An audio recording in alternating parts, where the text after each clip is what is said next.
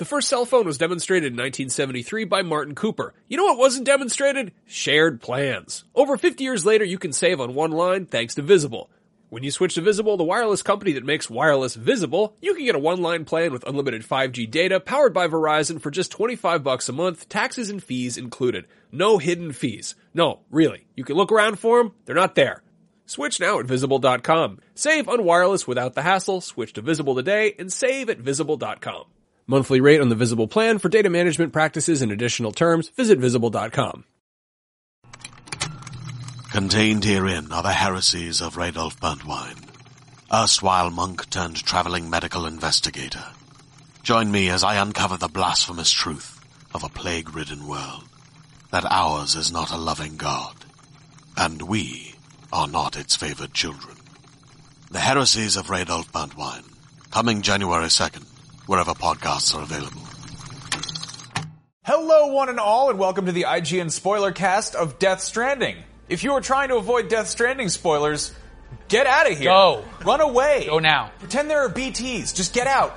Furthermore, if you would like to see a more concise spoilercast that really just cuts to the chase and is not just four people yammering on about what happens at the end of the game, we do have an ending explained, which you can go check out. But in the meantime, I'm Max Scoville, and I'm joined by my colleagues Tina Amini, Hello. Sam Claiborne, and Mark Medina. Hello. And we have all finished Death Stranding. Yes. After many hours. All completed the game. Yes. Made our deliveries. We did it a couple weeks ago. Do you even remember what happened? I watched our ending explained. Yeah. A lot happens. There's a lot in there. Yep. People have had weird kind of varying reactions. Before we go any further, a bit of housekeeping. None of us reviewed the game for IGN. Tristan Ogilvy, who's based out of Australia, which is 7,000 miles away, gave a lot of zip lines. Yeah.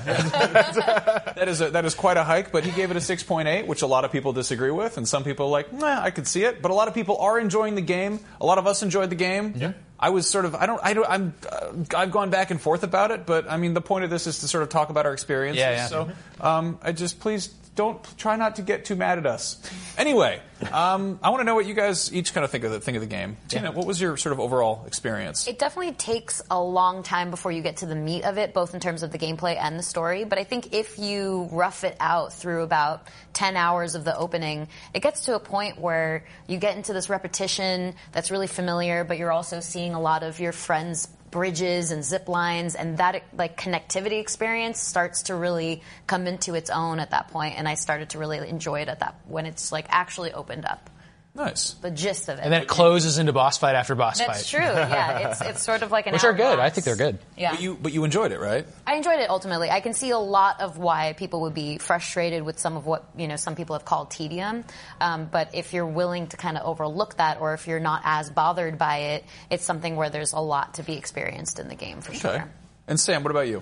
Yeah, so it's probably my second favorite game of the year after Resident Evil 2, which I loved. And I really enjoyed my time with it. I think the repetition and tedium that the others saw, I just didn't get. I thought that there was a really cool sequence of gameplay. So I liked how you ran for a while, and then you dragged briefly, which I didn't like at all. But you that what is that thing called? The floating thing? But then you drove motorcycles, and then you got to jack a truck, and then you got to build zip lines, and then by the end, it was just all boss fights, as I just said. So it's like that progression was really varied and different for me. And I thought that was really cool. I just didn't feel like there was like a slow part to begin with. I loved breaking the game in funny ways. Like I think like that concept of getting up any hill you can with a horse in Skyrim is totally Death Stranding as a game. It's like you can take any vehicle anywhere you want if you put your mind to it. And I don't know, I just like open world games that you can kind of break and explore that way. I think it's really cool. I think of all the people I've talked to about this, the fact that you got as into it as you did was the biggest surprise to me. I know. I don't like the narrative side of Kojima stuff too much, but I do really like the idea of like being able to go into a sandbox and mess with it. Mm-hmm. And I love in Metal Gear games, like those enemy bases are just my favorite gameplay of the last 10 years. I love those so much in 5. I think 5 was really good for those infiltrations. And this didn't have a lot of infiltration, but it had that. But it still had that like saying like there's a lot of ways to do something, so many ways that you can break it a little bit. You get to tinker with it. Yes, exactly. Mess with it. Mm-hmm. Mark, what about you? I expected to like it more than I did. That being said, I liked it a lot. If anybody follows me on Twitter or watches me on the Xbox show we have, I can't stop talking about Death Stranding leading up to it. and I was like, I'm going to be enamored with this game from start to finish. And then I found myself, I was like, I kind of wish the story was a little bit better than it is, but I did like the gameplay. I did like seeing other porters, that kind of stuff. That the whole idea of like, I know exactly what you mean with the motorcycle, and it's like you're just bashing up against a rock, and then somehow eventually the game just like jumps God you over hands it and puts you above the rock, and you're like, yes. You gotta get on your back wheel. That's the trick. Yeah. But we've all ditched vehicles. Yes. Yeah. 100%. Oh, 100%. That weird, like, awkward bunny hop the bike. Yeah. occasionally. Boing, Yep. boing. Yep. But no, I thought I would be enamored with it. Instead, I really, really, really, really liked it. That's fair. If that makes sense. Yeah, no, I completely get that. I think Sounds like an 8.6. So the upside down version of our There we score. go. Yeah, I would say like the two of us were definitely the most kind of closely tuned in on it pre-launch, which I think probably, I've talked about this, but I think there were things that got spoiled in the trailers leading up to it. I think there were just even visual elements, like little, I mean, you see some of the last bosses. You see moments from the final cutscenes in some of the trailers, but not everybody watches the trailers as kind of as closely as we did. Yeah. We also were effectively early adopters. I think we burned through it before anyone else did. Yeah, absolutely. This is not a game to be rushed. I think honestly, I kind of spoiled my own experience by like watching too many of the trailers closely and also trying to burn through it. And I still can't figure out exactly what the experience is like. I don't know how much of like with the Strand system, how much of what you see in the world is determined by the game and how much is determined by the actual Strand system, like how many other people playing. Yeah, it's weird because when you log into the game, not log in, when you are playing the game, you see things, and then if you go to the system menu, half the time it tells me I'm not online and I have to log in. Yes. And I'm like, but I'm seeing online zip lines and stuff like that. They've been loaded in before, but man, if you play offline, that is hard mode. Oh, yeah. And I think we both talked about this a lot. If you are playing offline and the servers are down sometimes, you just don't have a bunch of zip lines and private dwellings. What are they called? The safe places, the safe houses. That's what they're called. And those are just there. Like somebody peppered those throughout. And I did a bunch of those. I built as many roads as possible in my game. I did every single road in mine, and they appeared in everybody's game, and I was getting likes like crazy, and it just felt really good. So there's that kind of hump in the middle where people are saying like, oh, you're just doing the same thing over and over again.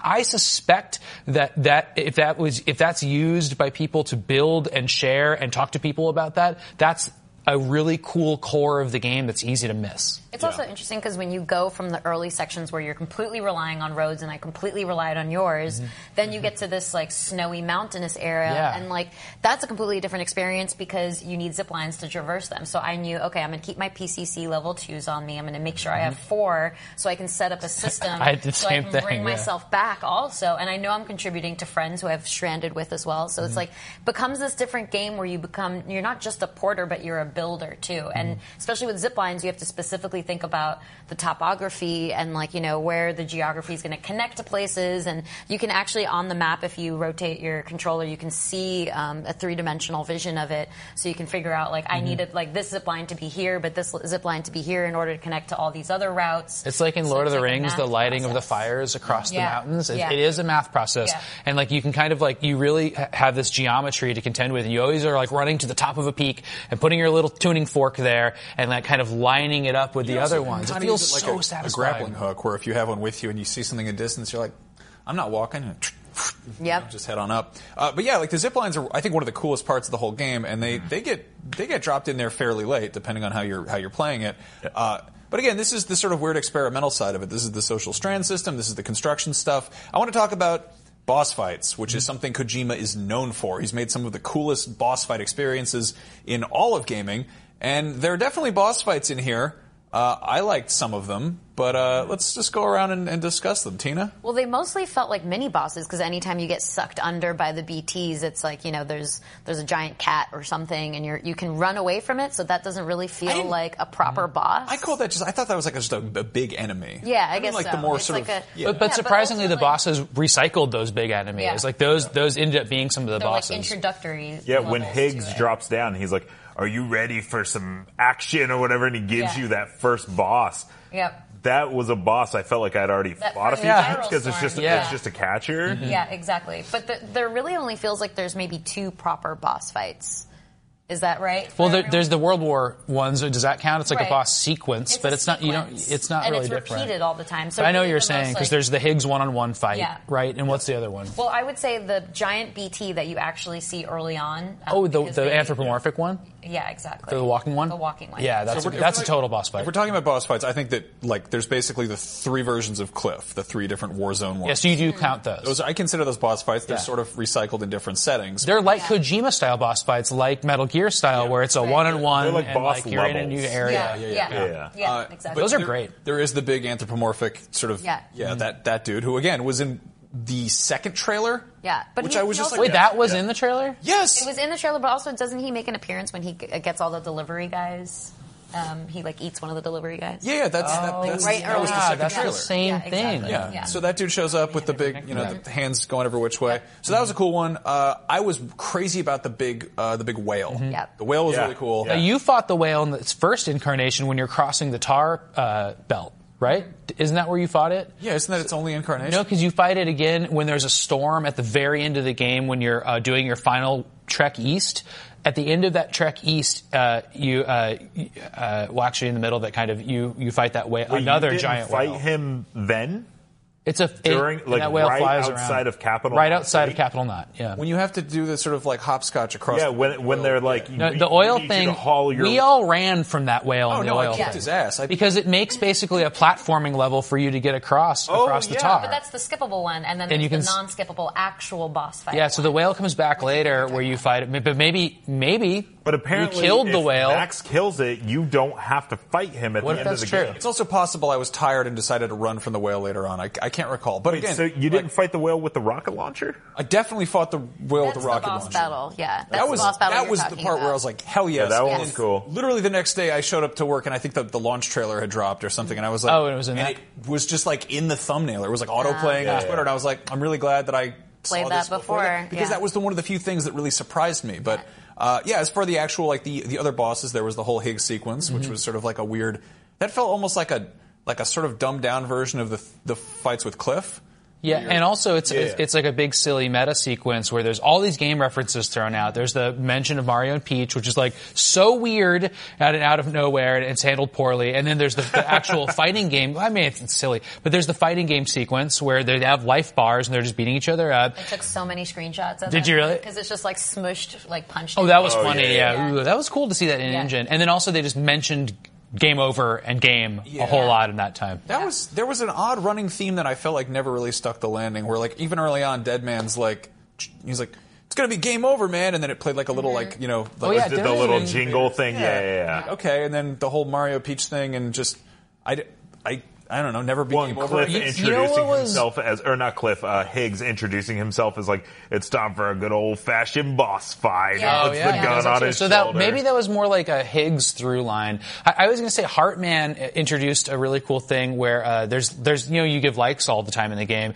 and I like he like sometimes he would give a thumbs up, and then Sam started giving thumbs up with a little like, but you get to see it like in game. He's like, blink. I love that. And then when he's in a cutscene, you get to look around his room and you get likes for everything you check out. And then when you leave, you screw up his stylus on his turntable and you do like a little record scratch. That was a wonderfully weird moment. It subtracts 20 likes and then bounces them back up again when you leave. It's so weird. I would say to the boss fights, I think my favorite one was maybe not my favorite, but the one I liked a lot was the shooting on the beach with Higgs. And you're kind of like running around the beach and you're using your Ojedic sensor to kind of see where he is, because it's very satisfying to like parry him and see Sam just kind of like kick him and like hit I got him to that around whole and thing stuff like without that. knowing about parry. And you can do it in a lot of different ways. So like all my stuff was like a little bit of like running up to him, punching him, and then of course the tying, and then just kicking a whole lot. Well, because Sam is like... You grabbed cargo and smacked him in the face with See, it. I didn't even do that. Oh, because there's like dead cargo. He would come out and start just like chewing scenery, and I would just like whoop a briefcase at Yeah, him. exactly. Yeah. There was You a guys tied him up, PlayStation though, there for right? me. No, I didn't tie him up. You never tied him up? Oh, I He tied even him up says a like bunch. this Strand versus I know. gun. Yeah, Yeah, but I instead tied it him was up. briefcase versus gun. Wow, did it take a long time to kill him with a briefcase? No, it was great. What? See, that's the kind my of purse and just that's the Kojima magic. That's exactly what you're talking about. It's like a sandbox that you can mess with. Yeah. That's so cool. Even in a boss fight. I'm dying to hear the little things that pop up. Like I was sort of disappointed you couldn't do more peeing on stuff in the middle of things. Like, did anyone successfally pee on one of the larger BTs? Actually, during- the Not a very larger one, end of the the game smaller was the ones, first time I ever peed. Like, I just didn't even Yeah. do it. And I was like, I should try this out. And it was like 1,000 milliliters, and Yep. it took a long time. 50 seconds or something like that. I would do it every time I had to like build something. It's like building a generator. It's like, and I'm like, well, now's a great time. But if you pee on the BTs, nothing happens, right? Because theoretically, your whatever's like any liquid that your body produces in your DNA should harm them. But like actively peeing on them doesn't do anything. when they're grabbing you, Yeah. like if they get you, if you're running away from from them, if you are outside of it, if you pee on them, they'll kind of scurry away. Really? Oh, because I saw footage and I didn't see any So, of somebody doing that's this. really One thing that like immediately bothered me, and I realize this sounds juvenile, but like the thing I love about Kojima games is that they reward players who do sort of test boundaries and kind of just like poke around. Like, for instance, in Metal Gear Solid 2, when Pliskin is taking a nap, if you as Raiden go up and point a gun at him, he'll just immediately beat you up. Because it's like, you're not supposed to do that. Don't do that. Or like other weird little things where if you call Mei Ling on the codec too many times, she'll be like, stop calling me, and she'll like stick her tongue out and ignore you. Like, little things like that where it's just sort of like it's finding things that players might do while bored and then rewarding them for doing that. Well, we might still Yeah. soon see this stuff come out, hopefully too, because what's the character that gets married? I was going to say, were you talking So- about the spring thing? Yeah, Oh, this is exactly. so good. You're supposed to yeah. transport her body to her, what becomes her husband. Yeah, the Junkyard and the chiral artist. Junkyard, yes, and the thing. chiral artist. So you pick up the chiral artist and you put her in your, you like her daughter. weirdly carry her in like a corpse bag Yeah. to her soon-to-be husband. But you can take her to the hot springs Can you and take you her guys to just the take a incinerator? bath together. Maybe. Take her to the incinerator. If you take her to the hot guess. springs, there's a cut scene where you're just both just sitting in the hot springs. She's there. And Okay, she that's doesn't it. even So have her that's what- mummy that's suit what on. I'm Yeah, talking about. exactly. That's I mean, there is extremely the whole weird, like and I love if you stare at his like crotch in Yes. the safe house, he'll like punch the camera. Yeah. There's a bunch of guess what I'm- safe room things where he like points at the shower. He's like, Yeah, Oh, like, yeah. I desperately need a Yeah. shower. I guess what I'm getting at here is I'm mad that you couldn't pee just anywhere. Oh, I yeah. really yeah. wanted to just like take a leak in front of like Dead Man and have him be like, Sam, what are you doing? Like, Heartman's like, he passes out and you're like, you go pee on his DVDs and he comes back and he's like, what is that? Why is it wet here? But anyway, I have brain problems and I apologize for that. So let's move on. Let's talk about the story a little bit. Let's talk about sort of the flow of this. This was a post-apocalyptic Kojima epic. Tina? You know what's interesting? Like, I like all that. I like how, he personified the Big Bang, essentially, in Amelie. But the thing that I actually was drawn to the most was BB. And I really liked the evolving connection that Norman Reedus' character had with BB. And especially how Dead Man, also develops a connection. And so it's this idea of them using babies just as tools and then coming to terms with what that means, because BB becomes so much more significant to the main story than you initially even feel. It's like just through the Odradek detecting where BTs are, but really there's so much significance for Amelie, and Amelie even falls in love with the original BB, which was Sam. So I really like the BB connection, and I feel like it's kind of like the unsung part of the story. and now that we can spoil it all, I mean, the moment in which Sam sizz Lou the first time is not in like a structured moment. It just he happens. just says it, Yeah. and then he says it another time, and then the button prompt changes to check on Lou, and then It just naturally Dead develops. Man is like, oh, you gave him a name? Yeah. It's so lovely. And then, of course, yeah, the twist at the end with Louise. It's so cool. I love that whole sequence is great. I remember missing that, and I was like, "Wait, who's Lou? Why is Lou giving me likes?" And I was like, "Oh, he calls him Lou now." Yeah, I mean, Calls her Lou. The whole baby thing was like, I love that everything that was sort of telegraphed to us and all these trailers were like, what is Death Stranding? This is gonna be so weird and so crazy, but it'll all probably make sense. And then it all made sense contextually, but it still was extremely weird. That's that's a good way to explain it. It's like the Lost universe and the end of Lost did not make sense still, but the Death Stranding universe, there's a logic and a backstory, and everything has a name, and it actually makes sense. I understand when I watched the cutscenes, I was like, "What's going on?" I was like, "Oh, that is just explaining this character further, or for furthering the plot." It was a very simple thing to understand once you had the established lore, and the lore is what my favorite part of this game was. It's new. It's just not from anything. It's not based on, classical, biblical things. It's not like apocalypse stuff. It's not based on any sci-fi thing. It's not based on Tolkien fantasy. It's just its own darn thing. Well, there are like historical You think that's all in there?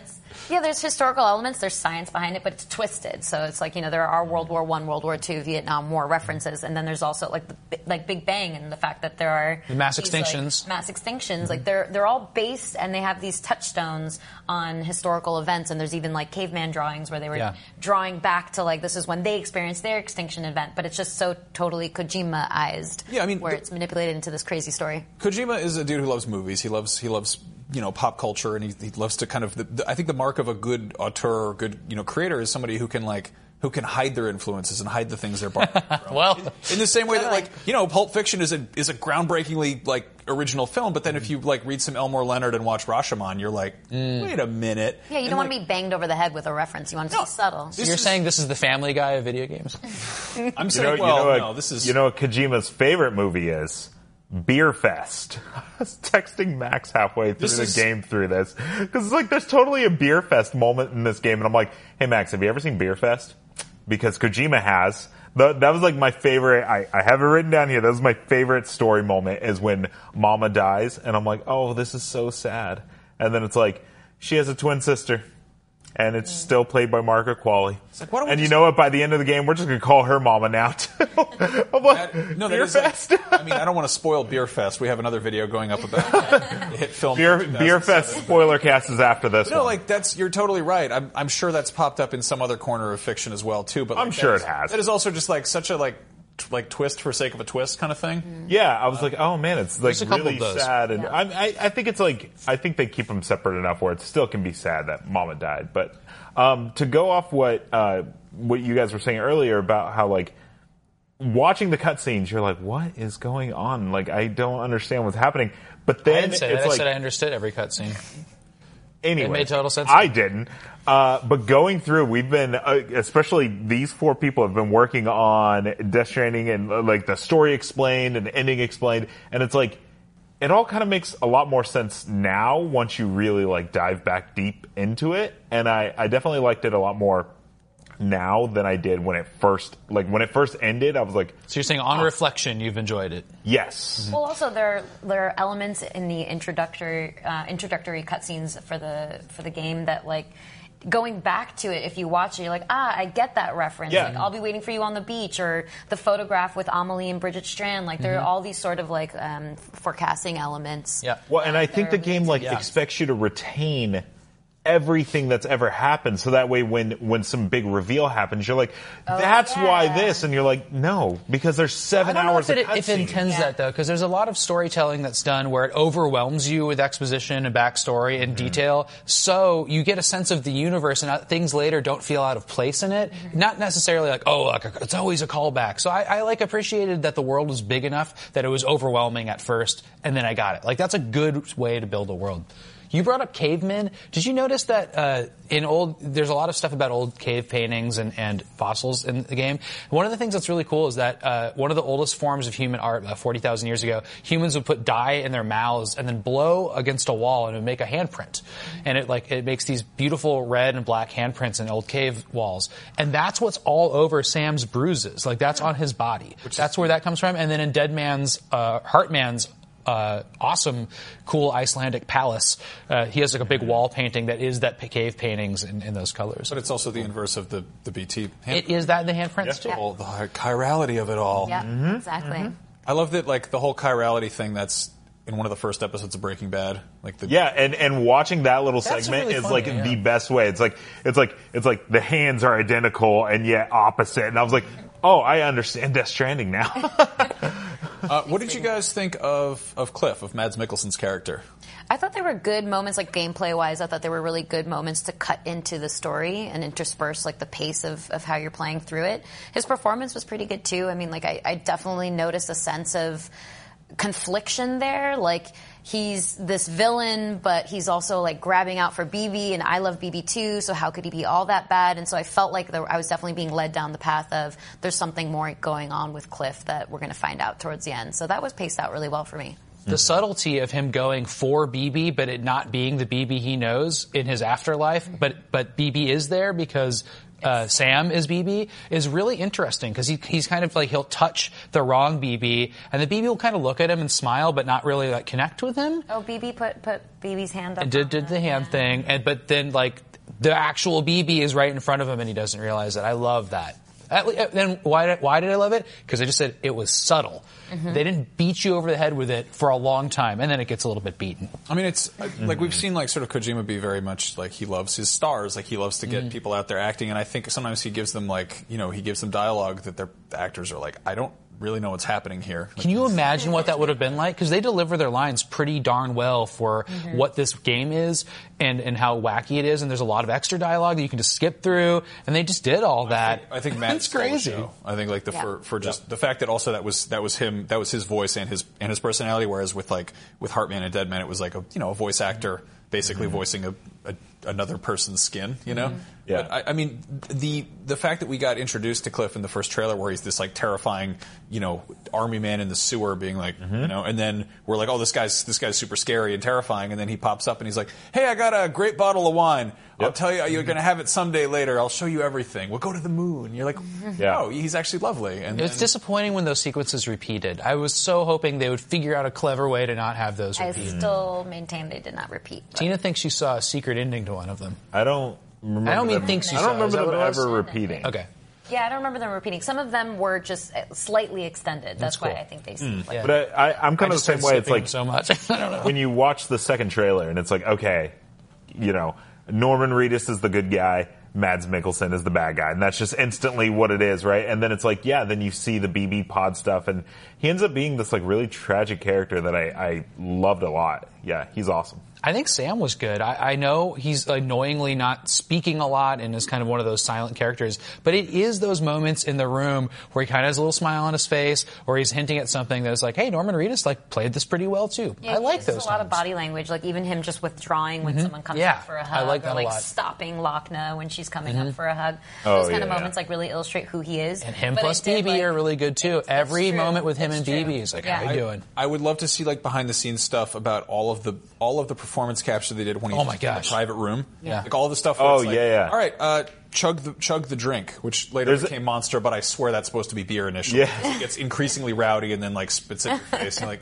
there's like they released on release day, they released like this little behind the scenes showing some stuff, and it shows Sam just like, or Norman Reedus like doing the whole like all that stuff, and it just like looks really funny. I'm with you. I kind of want to watch this entire game again just with the mocap, because it's like, we've seen like Mads Mikkelsen and Norman Reedus, but like we haven't seen like Léa Seydoux and her mocap outfit, and it's like I really want to get into all that. How did Del Toro work with his mocap with another person speaking? Yeah, well, he's just scanned in. Him and Nicholas Winding Refn are just scanned in. They put his face on somebody else's body data. Oh, okay. Yeah. Okay. I mean, the whole thing is like completely. Like, Kojima's obviously, he's trying a lot of different stuff in different directions. Like, I think it's like a crazy ambitious game to be like, it's a new genre of video game, but also, here's, Academy Award nominees and directors and stuff. And even Lindsay Wagner, even Amelie, that's not her. That's somebody else. Like, that's not Lindsay Wagner. She's just scanned in. Yeah. And then, of course, there's all the just random cameos of people who pop up. The Conan O'Brien thing was phenomenal. Oh, I loved it. That was such a I love that, like, it fits with Sam so well, because he's just like, giving him jokes, and Sam just stares at him, and he's like, Tough crowd. okay, like, I could what never about tell, this one? with all of those NPCs, I could never tell until I connected to them to the Conan network, because they're so like fuzzed out, and I'm like, oh, that's Conan O'Brien. Like, I totally agree. Like I just couldn't tell at all, and I think several people had played through that in our office and didn't realize it was Conan O'Brien, which is totally understandable. The voice, seriously. That one I knew. that was a giveaway, but it's just hard to see. I hope we get like just random cameo DLC, like just other people pop up. Yeah, why not? Other random like here's a new region, and also like for a game that's entirely about like reconnecting people with the internet that has a very active community. Like I don't think we know anything about what the post-launch plans are aside from PC. Alaska. I don't know. That would be Hawaii. The moon. The moon. I want to I want to deliver stuff on the moon. That seems like a great time. Mm-hmm. Anyway, let's talk about the ending a little bit. That's the whole big thing. That was I would say the bulk of the spoilers was just all of that. It kind of felt like the bulk of the game, because after a certain point, you just have like this really long ending of boss fight, cutscene. Yeah, I'm scrubbing through. I have all 7 hours of cutscenes on a timeline, and I'm like, when you start, that's the total game, not just the ending. No, just the every whole cutscene, game, and about halfway cutscenes. through the timeline that's when the ending starts, and you're like, wow, there's so much, because there's just like so half of all cutscenes are ending. No, there's like a 3-hour movie at the end. Yeah, for sure. But yeah, so basically, so Amelie and Bridget are the same person, and they are an extinction entity who is there to cause the 6th apocalypse, basically, and put an end to all of life on Earth. Wow, spoilers. All right, we'll take it from here. Go. Okay. Like for the last time, because the first 5 extinction events weren't exactly. Some the same. animals got They through. left a species, and this one was. It's unclear why she Whales, doesn't want to destroy everything. cryptobiotes, birds, maybe? I don't know. Yeah, exactly. We were just talking about this. I think only cryptobiotes and humans are the only living things you see in the game. No, you see a deer at the beginning. And Oh, that's deer. right. See a deer That's and right. birds. But you never see a deer again. And I guess you see Because moss. What's that deer? There's you lots see of moss. a bird land and get all turned old right in the opening of the game. Turned old. Turned old. Oldened. Oldened. You know, Oldified. deer. So That poor deer, I forgot. okay, well, let's it stop didn't talking make about the the deer. We're jump. talking about the ending, not the very beginning. Everyone's seen the deer. Deer's fine, but so fine. they're trying to bring on the end of the world. Yeah. They being 2 women who are in fact the same woman, who's in fact no woman at all, but sort of a godlike Big Bang Theory type thing. Yeah. And then, of course, Sam, it turns out to be that original BB that was in all these, that was grown in a lab. Right. And Mads was trying to protect and then kidnap. And then there's that weird thing that happens where the baby dies and then gets brought back by Amelie on her beach. It's unclear how the baby makes it to her beach. But when she does that, she seems to make him a repatriate. Because she says, I'm going to send you back, I'm going to lead you back. And like, I suppose she leads him back every time, but sometimes he disappears in the water and goes back himself. So that's a lot all at once. Mm-hmm. Yeah, well, she goes and after he dies, she goes and picks him up. So I would assume that it's her transporting him to her beach, like because she didn't mean to kill him. Yep. But then, through the power of hugging, Sam saves the day. Yep. He does. But then also has a gun to maybe shoot her with. But then Which I did shoot her, and it does nothing. Yep. Yeah. Oh, I It shot just her fades 30 right through her. times. Yeah. There is an alternate I shot ending her right 7 there times. that I don't know if any of us got. I've seen it now where if you just let her walk out into the water, the apocalypse will happen. You Oh, just yeah. get a I game did over that. screen. I got that Okay. three You have like a I didn't continue get that. screen, so you Right. just, it's not really, I don't really consider just- it an come back to life. It's like, It's a hey, fail you state. didn't do the right thing, Exactly, it's a and fail so then state, it makes yeah. you do it again. But it comes back with you holding the gun. So it's just like, I tried to like shoot her in the face. I tried to shoot her in the necklace. I was yeah. just like, what the heck? Because I didn't realize you could put it away. And then you go up and you can hug her. Your buddies prep you for, you know what you have to do if you go over there, and you can't, through the power of your naturally given speech abilities, which Norman Reedus does not have in this game. Yeah, he's not a convincer. If you're unable to convince her, then you're going to have to shoot her, is what they suggest. So I think that's why he points the gun, because he assumes this is what I'm supposed to do, but it doesn't feel right, and then you're supposed to realize Amelie and you have this great, big, meaningful connection, and she'll understand your empathy for humanity and your need to go back. He comes from a family background where he had a wife and a kid, and he has Lou back at home. So I think she had this moment of understanding of okay, fine, I'll sacrifice myself to a life of solitude, waiting maybe hundreds of thousands of years so that humanity can live on that amount of time. It's unclear whether there will be another extinction. I don't really know. It absolutely will. She says it's an inevitability. It's going to happen, but So- it's like hundreds of thousands of Yeah, years or something. and that's why she says, because she doesn't have this concept of time, she says, I didn't think anyone would blame me because I'm just so sick of sitting here waiting. You're going to die anyway. Might as well just be now with dignity, is how she considers it. It's you might as well accept your fate and escalate it, So rather then- than just sitting around feeling like you're doing anything, contributing to what is an inevitable fate.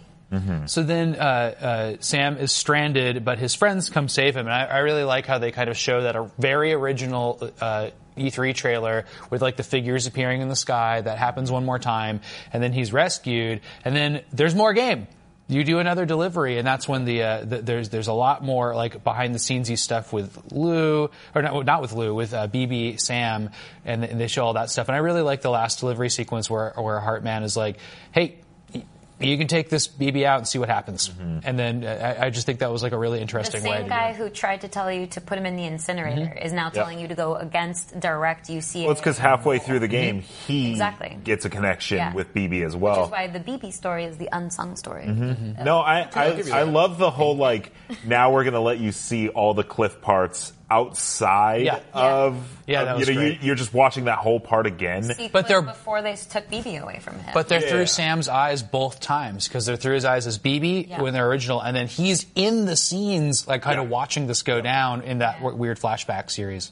But the whole, like, as far as like the whole ending, the whole like Die Hard Man becoming president and stuff like that, I kind of was like. Kind of went over my head. I just didn't really care about a lot of that. I was just sitting there with the controller, and I was like, if this is the ending, and then the whole like, then the whole like Sam and BB section, that like got me. That whole thing where it's like you can take them off, and then it's like you make that, the game comes full circle. Your first like delivery is delivering Bridget to the incinerator, and now you're making that exact same hike to take BB there, and I'm like, you better not put BB in that incinerator, and sure enough, he doesn't, and then obviously the after credit scene of him naming her Louise and all. I think the game definitely stuck the landing on like a few of the sort of character story arcs and sort of different relationships that we see on screen. And I think some of them, like I don't know, I don't feel like I ever really cared about Die Hardman. Like, and then it's like, and he became president, and I was like, I think the thing there was like they needed to tie a loop on the whole UCA thing, because you spend literally the entire game connecting city hubs to the UCA. So it's like, all right, well, we might as well make that sort of definitive, so it's not like you spent 60 hours doing nothing. And it's also his redemptive moment, because he feels so much guilt over shooting his friend and his friend's baby. Even though it was Amelie who had pulled the trigger. So I think it's a moment for him to kind of take a stand for what Bridget / Amelie wasn't doing for the country, and finally like put a little tie on that as well. But they didn't spend enough time on him and making me care about him, so I do agree. But I do see storyline-wise why it should be significant. Coolest mask in the game, I think. That's I like true. the gold one but second. Masks aren't supposed to be good. You're not supposed to hide behind the mask. Fragile. It was was a good character and a good actor. Like I really liked that role, but like I felt like that really petered out. It's like, I'm just going to start my company again. You want to work for me? I kind of was hoping he would. Actually, I thought that would have been a cool post game. There was also this weird moment where they tried to make this like weird romantic triangle thing with like I kept not understanding. Like I know Amelie's, I guess my sister, because they're saying that Amelie is Bridget's daughter, and I was raised by Bridget, but also there's like a weird romantic tension. Yeah, like on the beach, all of a sudden, where it's like Amelie versus Fragile, and he's like, we appreciate everything you've done, but we're good from here, and I'm like, oh, this is like awkward all of a sudden, because Fragile, like, it was a little. To get to the beach, weird. Fragile's like, I know you love her. Like you have to really reconnect to your love for Amelie. So it's like it definitely was a weird, like, it's his sister, but he loves her, but also Fragile's jealous. Yeah. But still, I know this is like a Star Wars thing, but still. Yeah. I think as far as like character stuff goes, like by the end of the Metal Gear series, it's like these are characters that we've been kind of kicking around for like 30 years at this point, and they've had a chance to really kind of build up these different, connections, strands, whatever. And in this case, it kind of just comes out swinging with like, here's a bunch of new characters, get to know them, read those emails, listen to those codec calls, and just, they're actors. Look at them go. The emails, man. The emails are, now that I'm going through all of the emails, man, it's rough, because it's like, there is a lot of story stuff buried in those emails that you're just. It's actually somewhat disappointing that it's like you actually learn about Sam's family and you learn about. That's why I don't read my actual emails. Like why Higgs has the mask and stuff like that. You actually learn all that information through emails, and you're like, his name, which is it's Peter something. Peter Engel, something like that. Yeah. Good Lord. Yeah, I love that there's also, like, there's little things that have popped up elsewhere in Kojima games. Like, the whole final pistol thing with Amelie was totally like the end of Snake Eater. I was going to ask you about that. Are those references to other... there's very few Metal Gear references that I recognize. There's only one that I can really name. There's no direct references that I caught, really. I mean, somebody might call me out on that, but, like, it's all kind of more the way Kojima... It's just like Kojima's game design. He likes to iterate on his own ideas. If we want to get really weird about it, I believe there was an audio transmission or tape or whatever in Phantom Pain that was about, like, I want to say it was like like Ocelot or it's either Miller or Ocelot and the boss showering together or like wrestling in the shower. Oh, funny, because that shower scene. And then happens. Yeah. you have a shower scene with the boys, which was very weird. That was a very... How does a weird BB moment. pee on Heartman?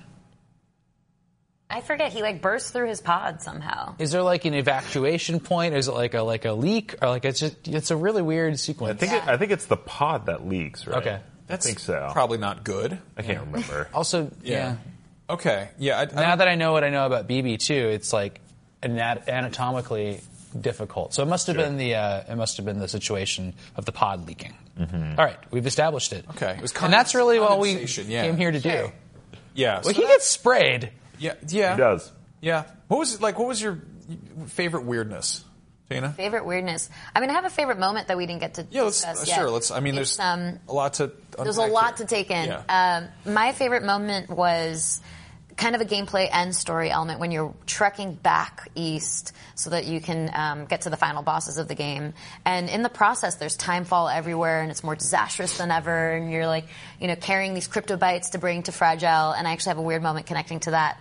And all of that like really changes the environment, and you feel the finality of the game in the process because like you've reverted. This is like typical Act 3 video game thing where you don't have all your tools anymore. You've reverted just to ladders and anchors. Everything is like rapidly getting demolished by timefall. So you basically have a ticking time bomb with your crypto bytes, and then you go and you give the case of almost like completely destroyed crypto bytes, in my case, to Fragile. She eats one and pops right back up. When meanwhile, I've been carrying like 100 or whatever the max is for crypto bytes in my bag this entire time, and they explain it as, she just had some jet lag.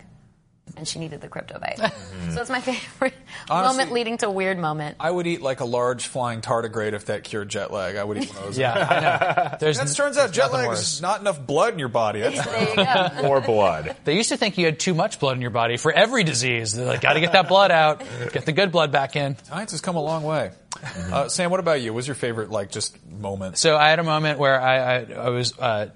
First of all, every time you transport a human in that game, it's a weird moment. And the weirdest possible is the first time you wrap a live human up like that, and it's the Chiral artist's daughter that you take back to the junkyard, and you put her on your back, and it's like you can't just walk with me. Yeah, exactly. Right?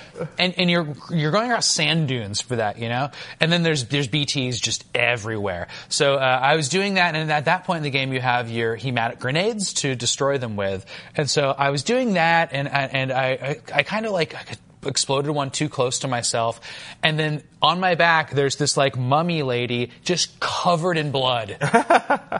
It was the weirdest thing, and I just kind of stopped, and I was like, what is happening in this game? But it just... Your blood. Yeah, it was my blood, just everywhere, and just like big mists of blood everywhere, and that like it speckles you all the way down. That was a weird moment. Did you at any point just like totally eat shit while carrying her? Not like I know there's like weird stuff. I dropped Mama in a lake, and she was just going down the lake. I'm like, oh no! Was there any dialogue that went with that? I don't remember. I feel like I might have dreamed that. No, it was just like, you're missing cargo, and I was like, oh, let me go grab her. She's just Cargo's going down this available for lake. some other porter to find. Yeah, and that's when she was still alive, and You should have taken her to the hot spring. I feel like Sam apologizes. Like I think I might have. I think so, because I mean too. he has all these like reactive. He mutters a lot of Yeah. stuff. Yeah, when he drops a bunch of DVD players or Good whatever, he's like, job. "Oh crap, that's coming out of my paycheck." Yeah. I definitely dropped the artist lady because, the Chiral artist is like on a platform which is like 5 feet off the ground, and there's no way to get off of it. So I just like ran off the side and fell, and it's like wham, and then just the body rolls off. You're like, ugh. Yeah. I'd say my like favorite moment was kind of like Sam, was like it was just like a gameplay moment where I was just in a bad spot. I hadn't been to a safe house forever. I'm covered in blood. I had no like weapons, and I get caught by the BTs. And I think this might have been before I even knew that you could run from the catcher. Yeah, when you discover and so I fight him, and it just takes forever. It's the one by the junk dealer where it's like all those like abandoned ruins or whatever. And so I'm just like running around getting the help from the other porters, and I finally take this thing down. And I have like no stamina. I have nothing. And I see like a timefall shelter, and so I'm just like, I just go over there, and like a porter had upgraded it where there was music playing, and so it was kind of like this just like weird like all this like crazy stuff that had just happened, and it was kind of cool to just go, and I just like sat down and was just like listening to Trigger by Major Lazer, and just was kind of like, well, that was something. I'm sure that's what you needed in that moment. It did. Like, I just needed to just like chill after this like 15-minute boss battle. I was just like, yeah, just kind of chill, listen to some music, hide in this Timefall shelter. This is a chill game. We had somebody write in saying it's like it's a really good podcast game, and it is. Yeah. Oh yeah. Just said that today. That's really funny. Totally. No, and it's also one thing that totally blew me away was the first time I came across one of the Horizon Zero Dawn like brontosauruses. Yeah. That somebody had put up just outside. It's mind blowing. I was like riding a trike along, and I just kind of like went past it, and it would just caught a glimpse of it, like it didn't fully render, and I like dropped the controller. I was like, and you're like, whoa! Am I going to fight dinosaur? Like, what is that? Like, I didn't know, and then it was like, oh no, just Herman Hulst put that in there, or whatever. Yeah. Okay, that's cool. Yeah, if you upgrade the Craftsman, he's got Aloy out there, he's got a Watcher and all that stuff. It's super cool. Good God, yeah, it's a Kojima game. There's all kinds of weird stuff buried in there. I'm so excited to see like not just what happens to it like post-launch, but what people find in it, like what kind of stuff is hidden away in there. Because like Kojima understands how the internet works and how people will engage with the things he put out there. I mean, PT was not the PT we know and love now. That was not a Silent Hills teaser. That was just a little thing. They were like, surprise, and people picked it apart and they were like, what is this? What is hidden here? So like, what's hidden in Death Stranding? Like, it's a game about connecting. The dead lady in players. PT, her name is Lisa, and Cliff's wife's name was Lisa. What do you know? Really? Yeah, it's so weird. Mads Mikkelsen was going to play Pyramid. I'm with you. Head. I've been checking Reddit every day, and that's when I saw the Chiral Artist thing. That is like you can take her to the hot spring, and it's like every day I'm just like noticing something. I saw something else today that if you go to the hot spring and you take BB, and he'll just be in the pod and he'll be trying to swim. You learn that It's in an so email good. also. That's so cute. Did you guys go in the hot springs? I love them so much. I never went into one. One cool thing about that is that Iceland is famous for its hot springs. This game is just Iceland. I know it's squeezed in the United States, but every single environment in this game is a famous Icelandic environment. It's just, that's what Iceland looks like. Yep. And Iceland's all about those like milky, weird hot springs. There's a very famous one called the Blue Lagoon. Low Roar is from. What's that? Low Roar, the band, is from Iceland. Oh yeah, and that one cool Icelandic band is in there. But Iceland, it's fun. Side note, what is it? Lochne and her sister, whatever her sister's name is, Malignant. Yep, those are both names of meteor craters. Oh, cool. Yeah, there's all kinds of like weird, like little extinction hints in there, like stuff that sort of leads up like to the it. Higgs boson. Yeah. yeah. You know what a cryptobiote is? It's an animal or an organism that can enter. I'm going to butcher this. It can enter like a different sort of physiological phase to adapt to an environment. So basically, if like things get too cold, if it gets so it is hot, a tardigrade. It's like a tardigrade, but because those can like solidify into a hard state for like 6 months in a vacuum of space and then be rejuvenated. Yeah, it's effectively a thing that can, sort of survive extension. It's about adaptability. Exactly, yeah. The other thing that also does that is brine shrimp. Oh, okay. AKA sea monkeys. Yeah. Which, you have the tardigrades in your little jar on your desk. Yeah. And those they're in a sea monkey container. Yeah, just right. There you go. Same thing with Fragile's umbrella. Like, there's an email that says this isn't an umbrella. It's like a tool that I don't remember what it was, but it was like. Or the Odra deck has a origin, right? Oh yeah, a Kafka reference. Yeah, it's rooted in a Kafka shorts. Like, there's so much stuff to like unpack and dig into, and just like, I mean, I love that part of it. That's been, I think honestly, that was my favorite part of it leading up to it, was trying to sort of like, do that, bulletin board insanity, wireframe. Trying to figure out what Death Stranding is. Was anybody right? No. I mean, like, I don't know. Everyone had like, reductive nonsense theories. Like, I think at one point I was like, it's going to be like a persistent post-apocalyptic paperboy. And then, China? You were right. You did it. I'll be like, it'll be like a gritty Yoshi's Island where you have a crying baby and a witch tries to steal it from. That's pretty accurate too. Yeah, I don't know. It is what it is. It's somewhere between like the Postman and Interstellar, I guess. So final thoughts, everybody. I thought it was an interesting experience that takes a while to unfold, but is rewarding in the end. I think it's a game that I would recommend to anybody to play when they have the time to play it. Yeah. It's a game that'll stick with me for a long time. Death Stranding's weird. Before I worked like 3 years, you're going to forget about it entirely. Before I worked at IGN, everybody said the best thing about working in the video game industry is going to E3 with the company you work for, right? My first E3 is when Death Stranding got announced. And so it's like, it's been this game that has like followed me. Like I did all the rewinds and helped with those, and it's been this like, me and you worked on it a bunch leading up to the game, and it's like, it's been this game that's like, it was weird. Like I went into Target just to take a picture of the case, just cause it was like, it is so weird that this game is like in a store that you can just go and buy. And after playing it, I'm like, it's weird. And like I said at the beginning, like I didn't love it as much as I thought I would, but I still liked it a lot. And it's something that I'm going to think about for a long time. Mm-hmm. I'm really glad it exists. I think I had like sky high expectations and it disappointed me, but that doesn't mean that I hate it, you know? Like I'm kind of just excited to see what its legacy is. Now, I'm happy Kojima made a studio and that he's going to continue making games. Do you think we're going to see a Death Stranding 2, or we're going to see something brand new, or a brand new Social Strand game? Like, what comes next? Well, since he was so adamant about this being a new genre, I would assume that the Strand kind of genre would be what he would continue into the next project, whether that's Death Stranding 2, which this was supposed to be the final extension, so how could that possibly be, unless it's set on the moon, which would be a different setting entirely. But yeah, I would imagine that general gameplay element, which is what I found most interesting, that connectivity to other players, would be what he would pursue next. Mm-hmm. I'd love to see it. I'd love to see a small game. I'd love to see him make a couple of tiny games instead of one big one. I'm totally with you on that. I can't picture a Death Stranding 2 where it's like it's another game about like the mechanics of Death Stranding. What about Europe?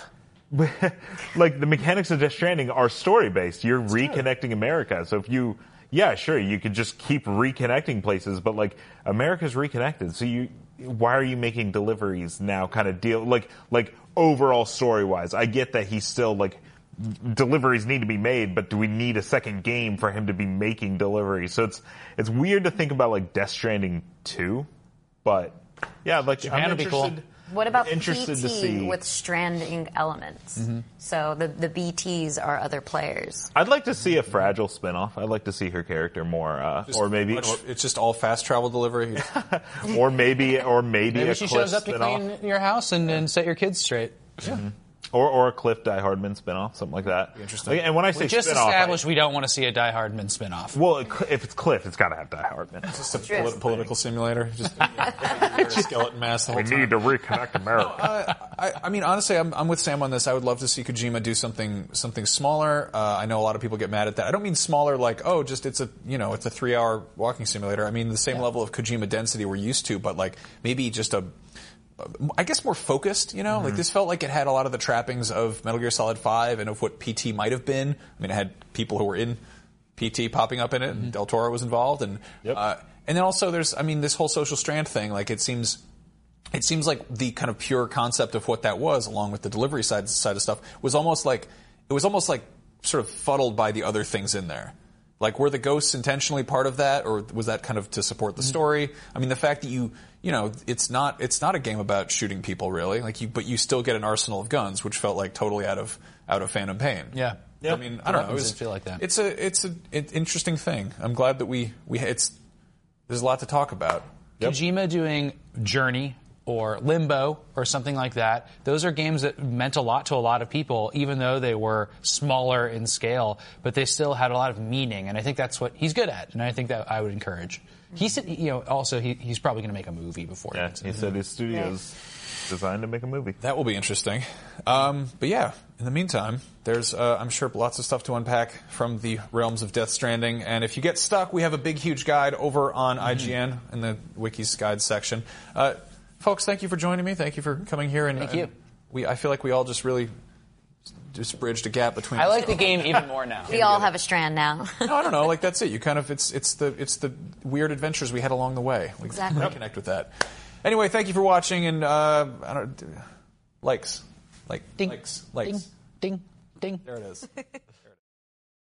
Hey there, this is Justin Bartha. I made a funny new podcast, King of the Egg Cream. It has the greatest cast in the history of podcasts with actors like Louis Black. I'm torn by my feelings for two women. Bobby Cannavale. You can eat it, or if someone hits you, you can put it on your cut. Melanie Linsky. I wonder what these marvelous things are that look just like boiled chicken feet. Jason Ritter. I can break things and pick locks and kill people. Michael Stuhlbarg. The whole point is to inspire people that they should make themselves better. Ari Grainer. No, don't whet its appetite. What are you, an idiot? Me, Justin Bartha.